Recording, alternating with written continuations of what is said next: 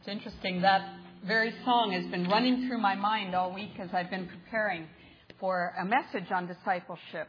Give me one magnificent obsession to follow hard after you as a disciple. And it is a delight to be with you this morning. I've spoken many times from this platform as a missionary, but this morning I'm putting on another hat, and that is my hat as a Christian educator in the church.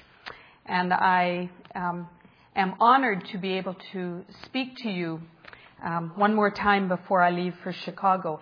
This church has had a very significant impact in my life down through the last 26 years, as it began with a simple 3-month internship in 1979 when I was a student at Canadian Theological Seminary, and has continued through the years. I've often thought of Pastor Sundar and Shamala, his wife, as my mentors in life, and I consulted with them as I agonized before the Lord about this next step in moving to Chicago in the new year. My message this morning is the second in a small series that we are doing. Last week you heard Duncan Reed as he so clearly spoke about loving God with our minds.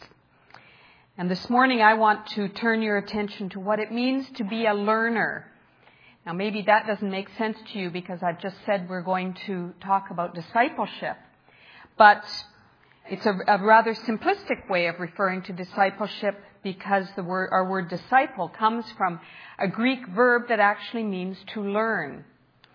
And so it's very much a part of this series on thinking clearly.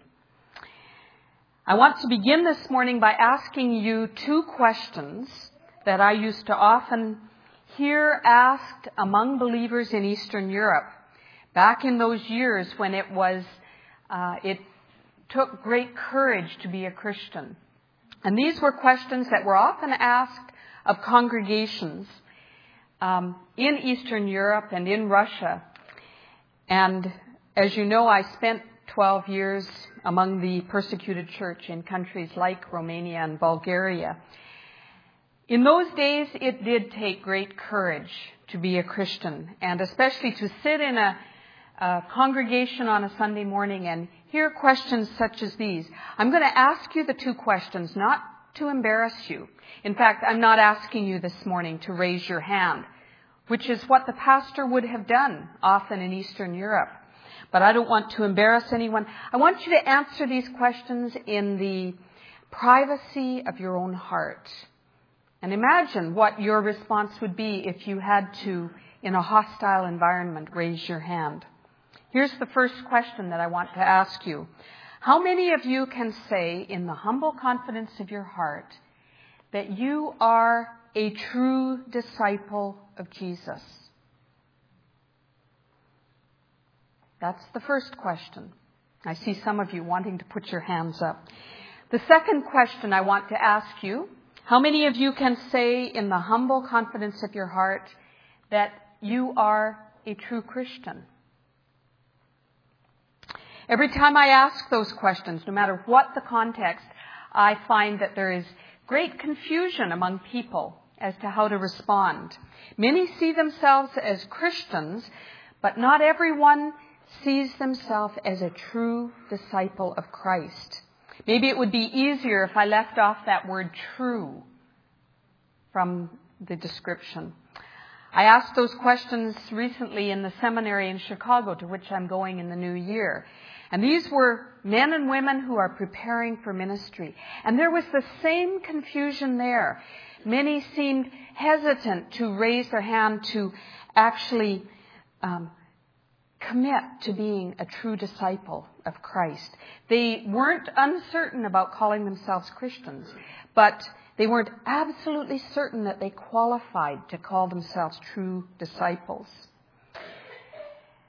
As I thought about this sermon for this morning, I realized, as I looked again at the bulletin, you might want to take it out and look at it, to realize that disciple making is the defining explanation of why Rexdale Alliance Church exists. If you look at the front of the bulletin, you will see that this is the mission statement of Rexdale Alliance Church: to make disciples of many peoples who will follow Jesus Christ in authentic worship. I love the fact it's printed, it's in front of us every Sunday morning in life. As you process that statement, maybe your mind moves back to the recent series of sermons that Pastor Sunder preached on evangelism. And you may think to yourself, I thought our mandate was to share the gospel with those who've never heard, to tell others about Jesus.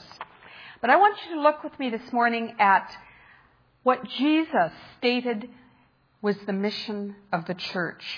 Read with me. I want you to read out loud with me the mission as Jesus gave it that day when he was ready to be taken up into heaven. His last words to his church were these. Read them with me.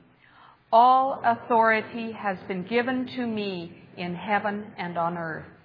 Go therefore and make disciples of all nations, baptizing them in the name of the Father and of the Son and of the Holy Spirit, teaching them to observe everything I have commanded you.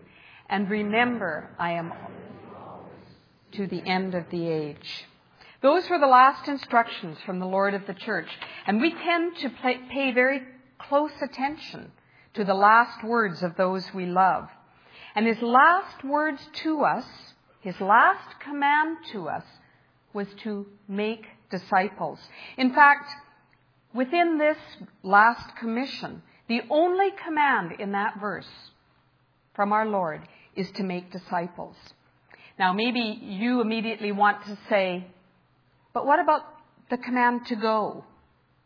The school teacher in me can't resist giving you a little grammar lesson and point out to you that this word go, which we often take to be an imperative, is actually a participle. Now, don't be frightened by that grammatical word.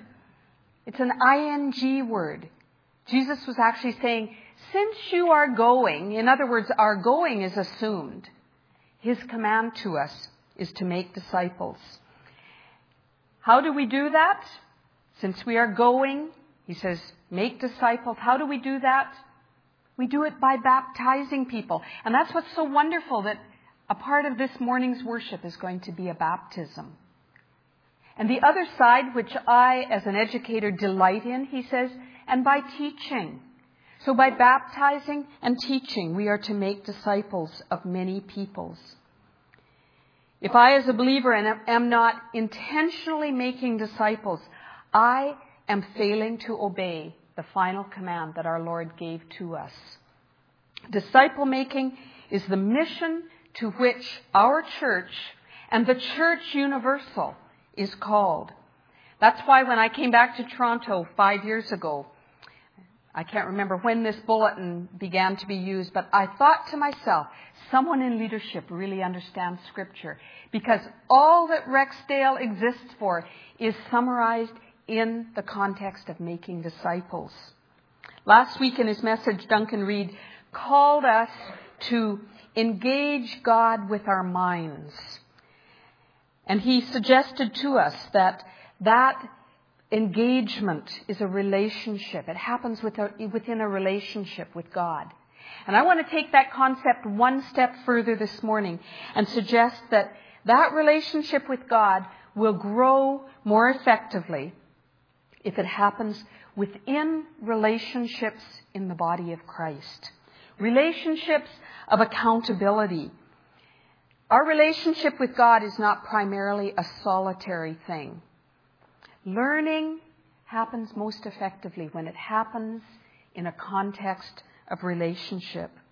And the interesting thing is that relationship has as its goal that both parties, or all the parties in that relationship, are moving together towards maturity in Christ. Last Sunday, Duncan established so clearly the necessity of that vertical relationship. And this morning I'm going to talk about learning within the horizontal relationship. I frequently ask believers and students in my classes, especially those in whom I don't see growth in maturity in Christ, I like to ask them, Are you right now in an intentional relationship, an accountable, ongoing relationship with the express purpose of moving forward towards maturity in Christ?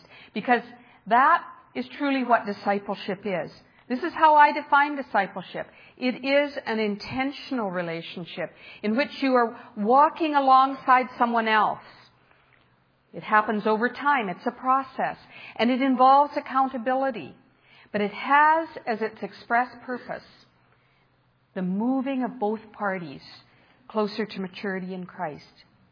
You heard a wonderful prayer this morning written by one of the men in the small group that I've been a part of for many years.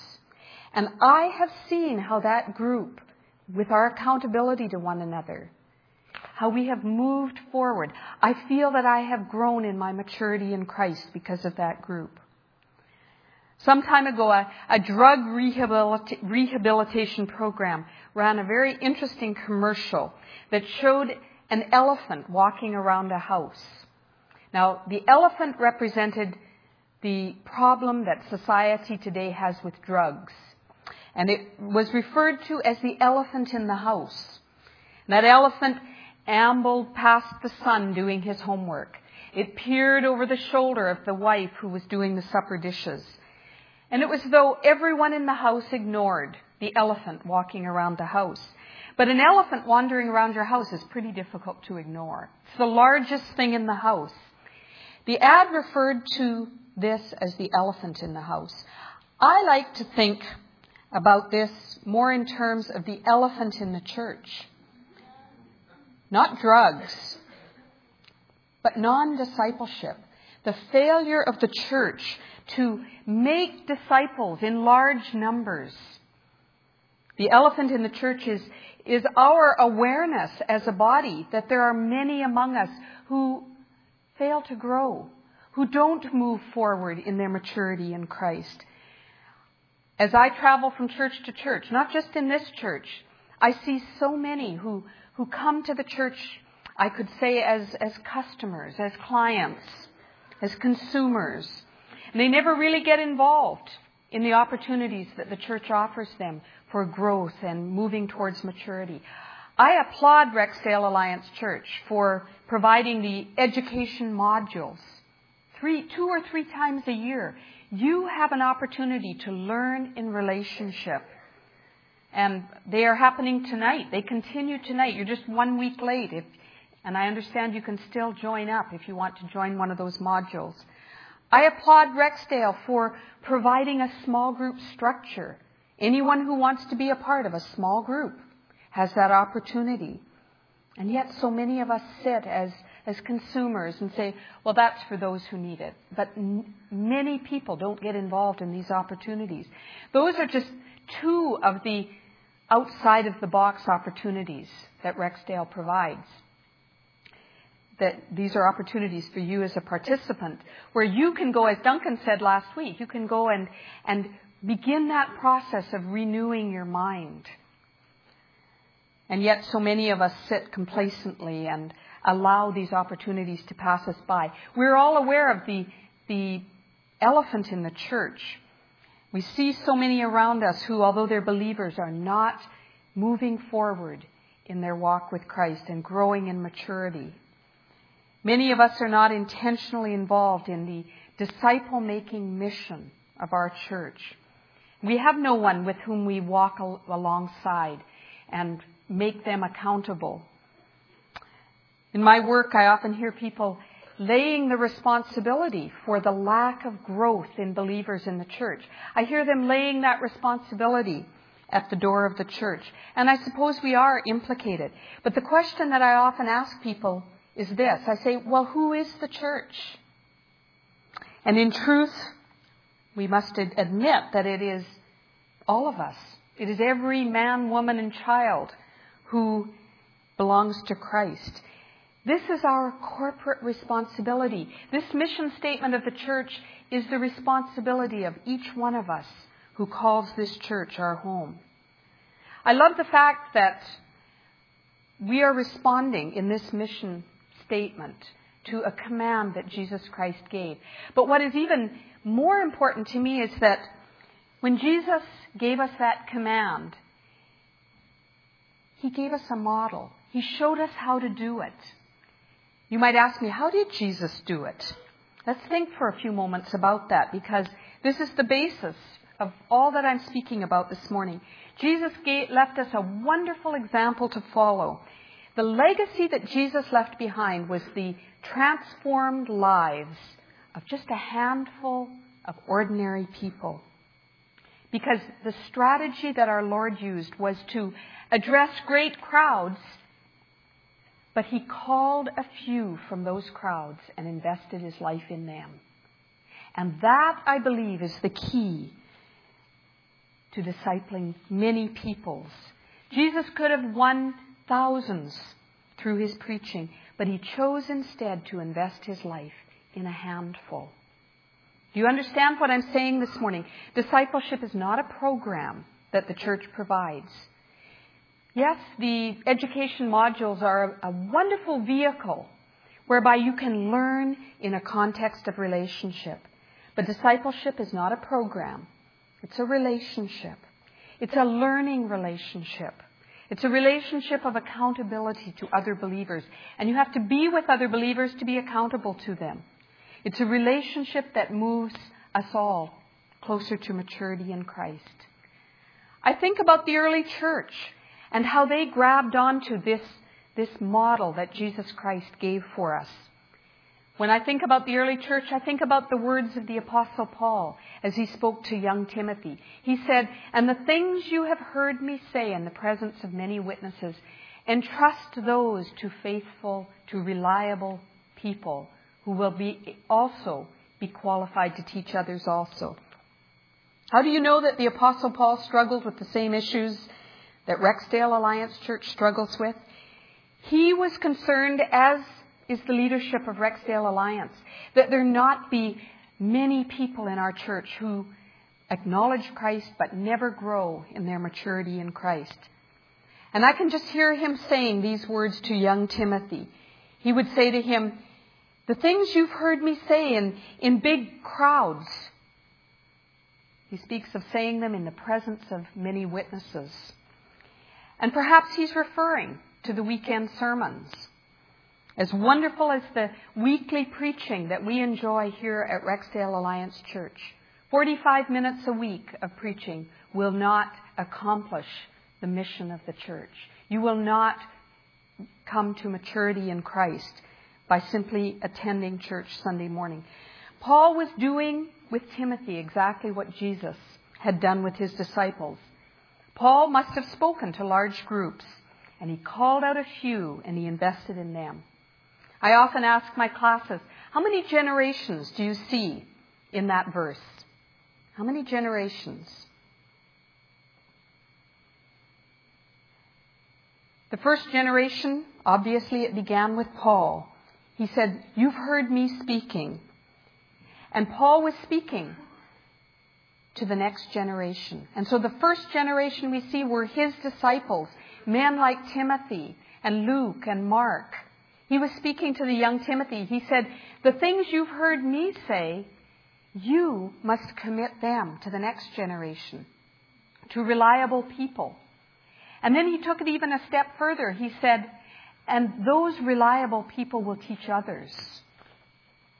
Paul was speaking here of reproducing himself and of the need for every believer involved in the process to reproduce themselves. Reproduction is the key to what we're talking about this morning. And I like to think of the fact that reproduction speaks of maturity. Paul was using the language of multiplication here. Most of us slip into a mentality, especially when we think about sharing our faith, we think in terms of addition. But I want to show you that the mission of the church about which we're talking this morning is essentially not talking about addition. Let me show you how it works. If I were to reach one person every day with the good news of Jesus Christ, and I were able to do that every day of the year, At the end of the year, I would have won to Christ 365 people.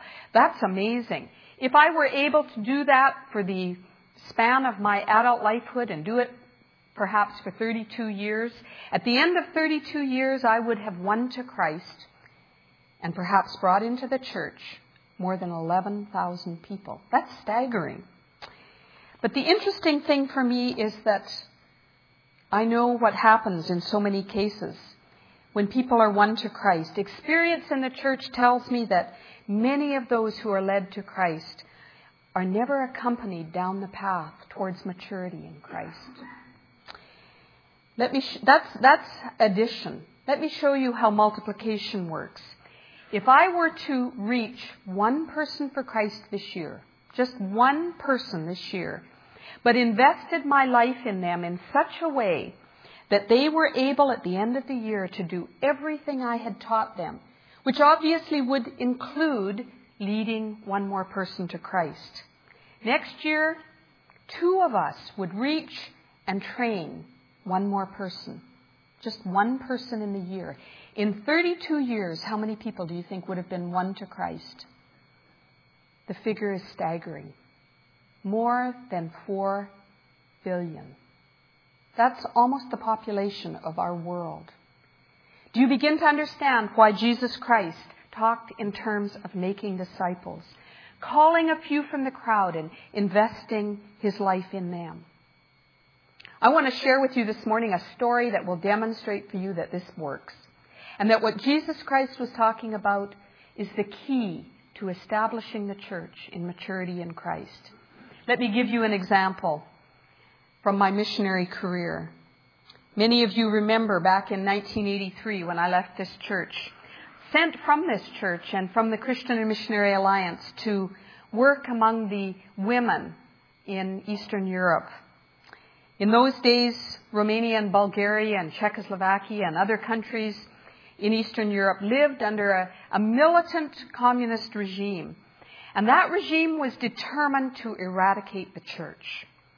And so the church had gone underground. In those days, it was illegal to train children who were under 21 years of age. And so the church was battered and threatened with extinction. After all, how can you survive when you can't train the next generation?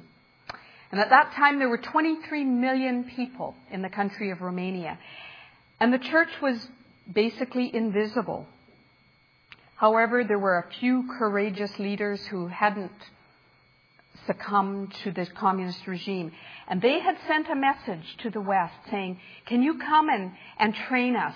Train us how to disciple our nation for Christ. And so this church that was huddled in secret places, and as I tell this story, I'm thinking of many of the countries represented by those flags over on this side of our church, because there are many limited access nations today who continue under such a regime. The minority of the Christians were courageous enough to meet openly in sanctuaries, even though they knew that the secret police were probably sitting and watching them when they raised their hand to say, I'm a disciple of Christ. I'll never forget my first visit to Romania. I sat in that stuffy little secret room in a Baptist church in the city of Bucharest. And around the table were 10 pastors who were a part of the underground seminary that I worked with. God had burdened my heart in those days for the women of Romania. I wanted to train them.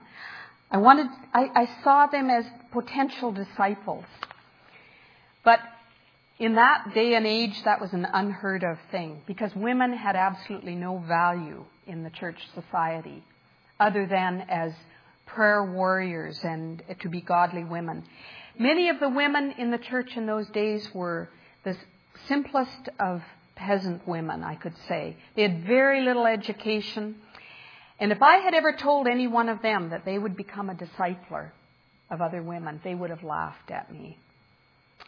That day back in 1983, as I sat in that room with 10 pastors, I presented my vision based on 2 Timothy 2:2.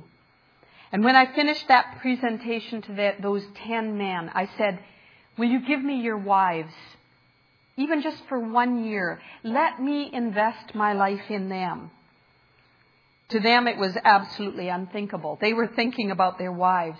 They were ordinary, untrained, simple women who, in the estimation of these men, had very little potential as disciple makers. And when I asked that question, there was a pregnant silence. And then the leader of the evangelical movement in Romania, a very prestigious Baptist pastor who had suffered intensely for his faith, he leaned forward and he said, "Train women? You can't. They talk too much." We all laughed. You laughed this morning when I say that. But that day I took them back to 2 Timothy 2:2. And I said, this verse is not just for leaders, it's for believers. It's for everyone who claims to follow Christ. And I told them that I would take the responsibility to teach their wives if they would allow their wives to become my first generation. And that day the men agreed. It was unheard of in Romania. It was a huge step of faith that they took that day to adopt my crazy plan, the crazy plan of the Apostle Paul and of the Lord of the Church. And a few months later, I returned and I began meeting regularly with 10 simple women. And for 10 years, I invested my life in them. And they studied hard. We met under very difficult circumstances. We met in secret, far from the eyes of the secret police. But every time we met, I would remind them of the biblical plan of 2 Timothy 2:2. And I would unroll for them a big piece of brown paper. I wish I had brought it this morning because I still keep it as a souvenir. And I would ask them to gather around me. I would draw a circle on that brown paper with my name at the center. And then I would draw spokes out from that center circle and put each of their 10 names in the circle. I made no bones about it. I said, you are my first generation. You are the ones in whom I will invest myself on one condition. And that is that you will do exactly with another group what I'm going to do with you, which is to teach you and love you and become accountable with you. And what does that mean? That means that the first generation will teach the second generation. I told them, you must find reliable women to whom you can teach everything I teach you. And in God's time, I believe there will be other women, the third generation, to whom you teach what you have learned. And in God's time, there will be a fourth generation and perhaps a fifth generation. I said, that's my condition. And from that little group of 10 women began the disciple-making ministry in Romania. As I said, every time I would meet with them, I would draw that circle. And then I would put their names at the end of those spokes. 10 names around the circle. And my question to them every time we met, I would say to them, who is the second generation? Into whose life are you speaking now? You must find at least one disciple.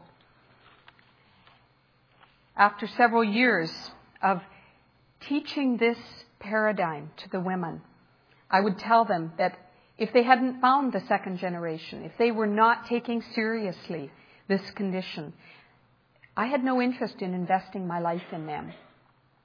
Because I didn't want to invest my life in someone who wasn't serious about reproducing themselves. Because with increasing maturity comes increasing capacity to reproduce yourself. And I believe that refusal to do so is disobedience. Disobedience to the last command of our Lord. That might sound very severe to you, but it's a biblical principle. And the second generation of women began to grow. Jump ahead with me 8 years, because in 1989, freedom came to Eastern Europe. You remember, the Berlin Wall came down. Those were days of great rejoicing as the church moved in a prepared manner into days of freedom. The church emerged from underground and became a visible force with which to contend in Eastern Europe and Russia. And in 1992, we held our first public conference for women. This was the first time they'd ever experienced such a thing, to have the freedom to meet as a large group of Christian women. And I invited my first generation of women, and I told them that they could only come to this conference on one condition, and that was that they brought the second generation with them. I'd never seen the whites of the eyes of the second generation. I really didn't know if it existed for sure. And some of them asked me, can we bring the third generation too? And I'll never forget the day that conference began. The trains and the buses arrived from all over Eastern Europe. And my women, who had become to me like my very own children, would step off that train. And they would see me and they would cry out, Miriam, come and meet the second generation. And a few of them cried out and said to me, I have brought some of the third generation. And in one example they said, I've brought the fourth generation already. This was after 8 years. And that day, 400 women gathered in that city in Romania for the first time as Christian women united together. And I remember as I stood to address the crowd that night, I thought my heart would burst. I remember saying to the Lord, if I died tonight, it's been worth it. That was just over 13 years ago. And I stand before you this morning to say, folks, it works. The model that Jesus Christ gave us, the model that the Apostle Paul implemented in the early church works. 2 years ago, my telephone rang here in Toronto. And when I picked it up, there was a little Romanian voice at the other end. And she said, Miriam, it's Lydia. I'm here in Toronto. I want to see you. I got together with Lydia that day. Lydia was one of those first generation women 20 years ago. 20 years ago, she told me, I could never be a teacher. I could never invest my life in someone else. I'm not a teacher. But courageously, she had grabbed hold of a learning opportunity.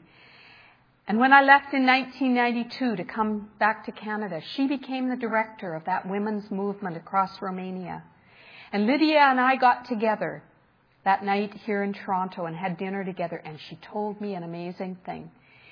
The Romanian church here in Toronto had called her to Toronto to teach them how to start discipleship ministry among women in Canada, in the Romanian churches.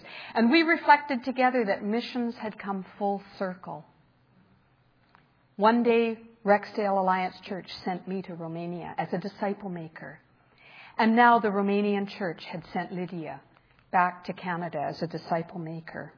And she told me that today in Romania there are more than 2,000 women leading discipleship groups across that great country.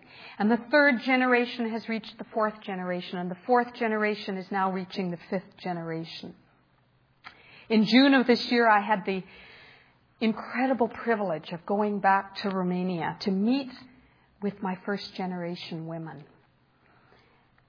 They are still very ordinary, hesitant women. Women who 20 years ago had the courage to think outside the box, as Duncan shared last week. They took advantage of the learning opportunity that sat in front of them. They learned to think more clearly about the mission statement of our church.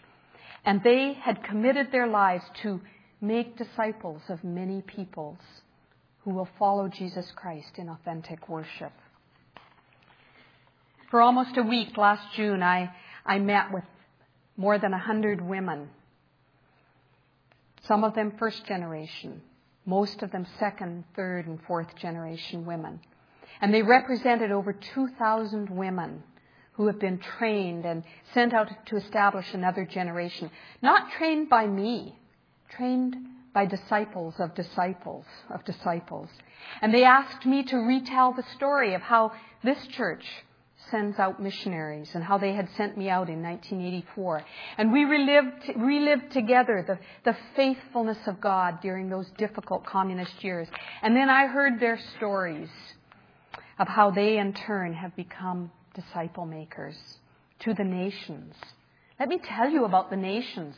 Lydia told how that she had been called to Portugal to establish discipleship among Romanian women in Portugal. Another woman told how she had been invited to Russia, where she has taught. She said, everything that Miriam taught me, I taught through translation to the Russian women.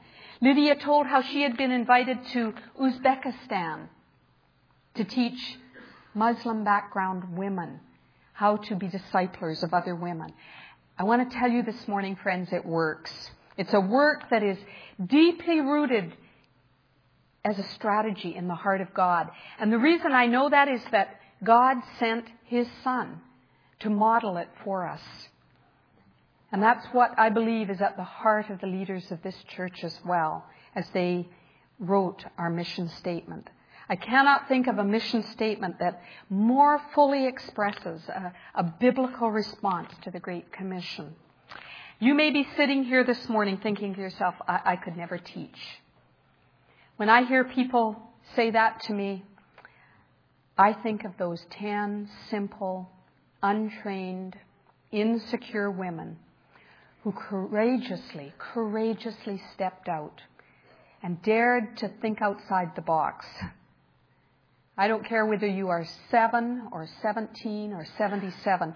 There's someone nearby into whom you can speak, into whose life you can speak, and into whose life you can invest yourself and develop a relationship of accountability and cheer them on as you both move forward towards maturity in Christ. With maturity comes the responsibility and the ability to reproduce yourself. I want to challenge you this morning to think clearly about our church's mission statement, because it's really the mission statement of the Lord of the church. I want to encourage you to take advantage of learning opportunities that this church offers.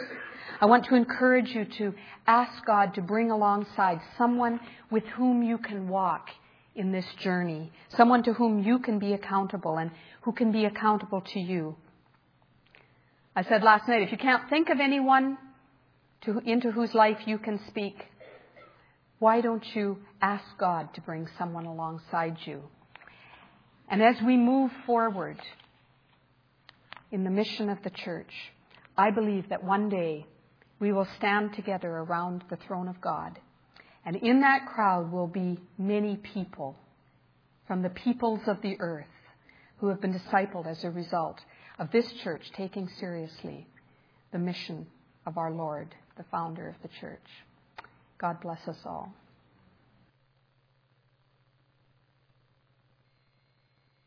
My benediction for you this morning comes from Ephesians chapter 3, verse 20. And I want to send you out into the world realizing, although you may feel insufficient for the task of fulfilling the mission of the Lord of the church, it is the power of the risen Christ within you that will enable you to do it.